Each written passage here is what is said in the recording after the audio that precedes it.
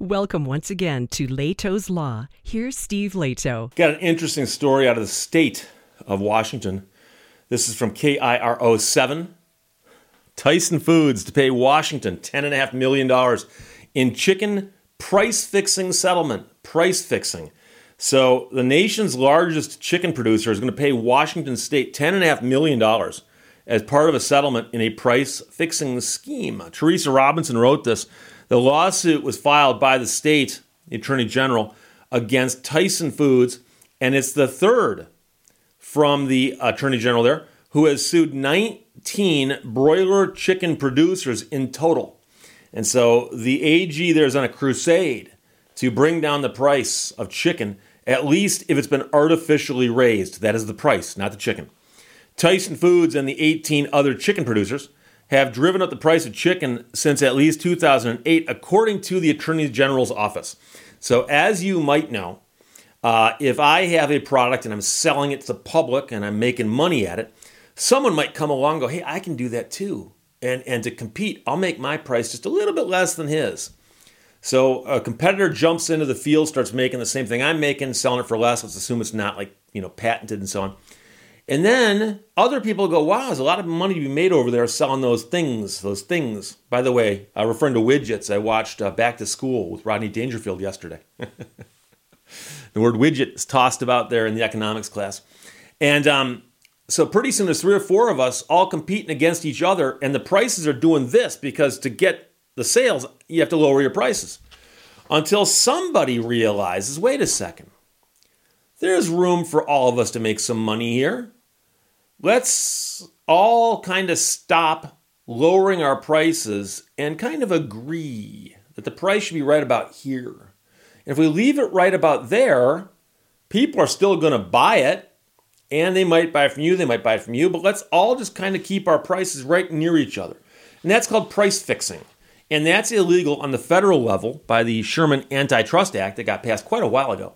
And also, many states have got laws against it. So apparently, Washington has such a law and has filed actions in the chicken industry, claiming that the producers have driven up the price of chicken by doing this kind of price-fixing scheme.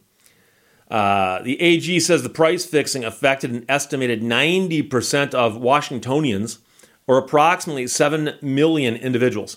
And I did look up the population of Washington State just to be on the safe side here. And in 2021, they guesstimated the number was 7.74 million, so the 7 million range.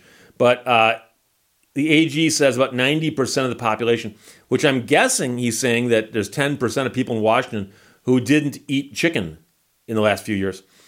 These corporate executives make more money than most Washingtonians can imagine, yet they decided to cheat those hardworking Washington families in order to satisfy their greed, he said. We'll do everything in our power to make Washingtonians whole for the harm done to them by this price-rigging conspiracy. Now, they got together on this, that is the AG and the companies, and they worked out a settlement. And so a lawsuit was filed by the state, and that has been settled with an agreement, a stipulated settlement. And they've submitted that to the court, and if the court approves it, which it probably will, it will solve at least that one lawsuit. But as part of the court order, Tyson Foods will now conduct internal training and certify that it has corporate policies that ensure the company follows state and federal antitrust laws. So I'm always amused when I see companies say we will conduct training to make sure our people follow the law. Alaska and New Mexico, meanwhile, have similar antitrust cases pending against national chicken producers. And it makes you wonder about the other 47 states. Because you'll recall, for instance, give you an example, the cigarette tobacco litigation where states started suing the tobacco companies. I seem to recall that 1 or 2 states filed those lawsuits. And everyone else kind of looked back and said, wonder if that'll work. And when they got traction, suddenly everybody jumped on board. So right about now, there are AGs in 47 other states who are going, wait a second. Washington just got $10.5 million by filing this complaint. Let's get a copy of that complaint because it's online and cross out where it says Washington and write in Idaho. and cross out their statute and write in our statutes. I know Michigan's got an antitrust statute also. We could do that here. So the Attorney General's office says it is now working on a plan to distribute the funds to Washington residents once the remaining lawsuits are settled. And so here is the issue. And it's like a class action in a sense, but here the lawsuit is filed by the state on behalf of its residents. So it's not a class action in that sense, but it is a whole bunch of people who could theoretically benefit from this. But you'll recall the number at the top of the story is $10.5 million. Population of the state of Washington is approximately 7.75 million people. Now, I'm a busy man, but I could do the math. But $10.5 million spread out over 7.74 million people gets you more than $1, but less than $2. And here's the interesting question, because I'm just trying to deconstruct this. I'm looking at this from the outside, going, I think I can tell what's going on in there. And one of the questions you have is, if giving somebody in Washington $1.50, which I think is too high, it'd be less than $1.50, but giving somebody in Washington $1.50 and going, there, that's the remedy for the fact that you were gouged illegally by people in the chicken industry. $1.50. Real question is, if you ate chicken periodically, were you really only gouged $1.50? And of course, you're going to guess and say, probably not. You probably got gouged for more than that if you ate chicken fairly regularly, which would suggest that the settlement is less than the amount of money that the chicken companies made by doing what they did.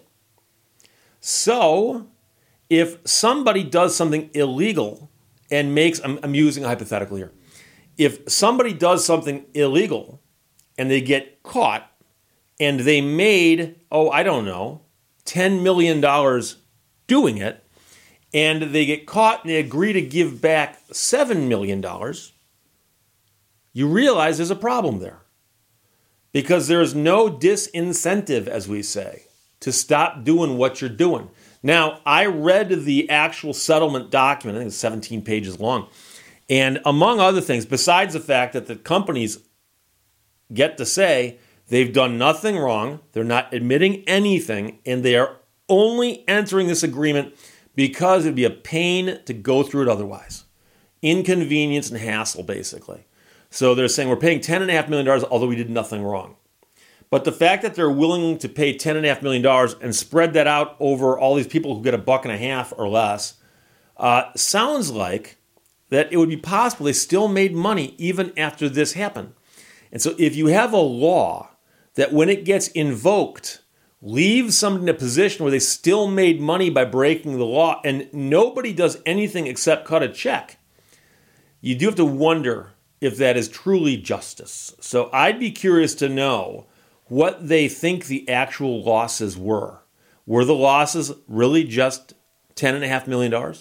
Because if so, something doesn't quite add up here. So that's the story about the chickens in Washington State. But Tyson Foods is going to pay Washington, the state, $10.5 million in chicken price fixing settlement. And somehow that money is supposed to get distributed to the residents of the state. So there you go. Teresa Robinson wrote that for KIRO. Questions or comments, put them below. Let's talk to you later. Bye-bye. Thank you for watching Lehto's Law. There is no such thing as fun for the whole family.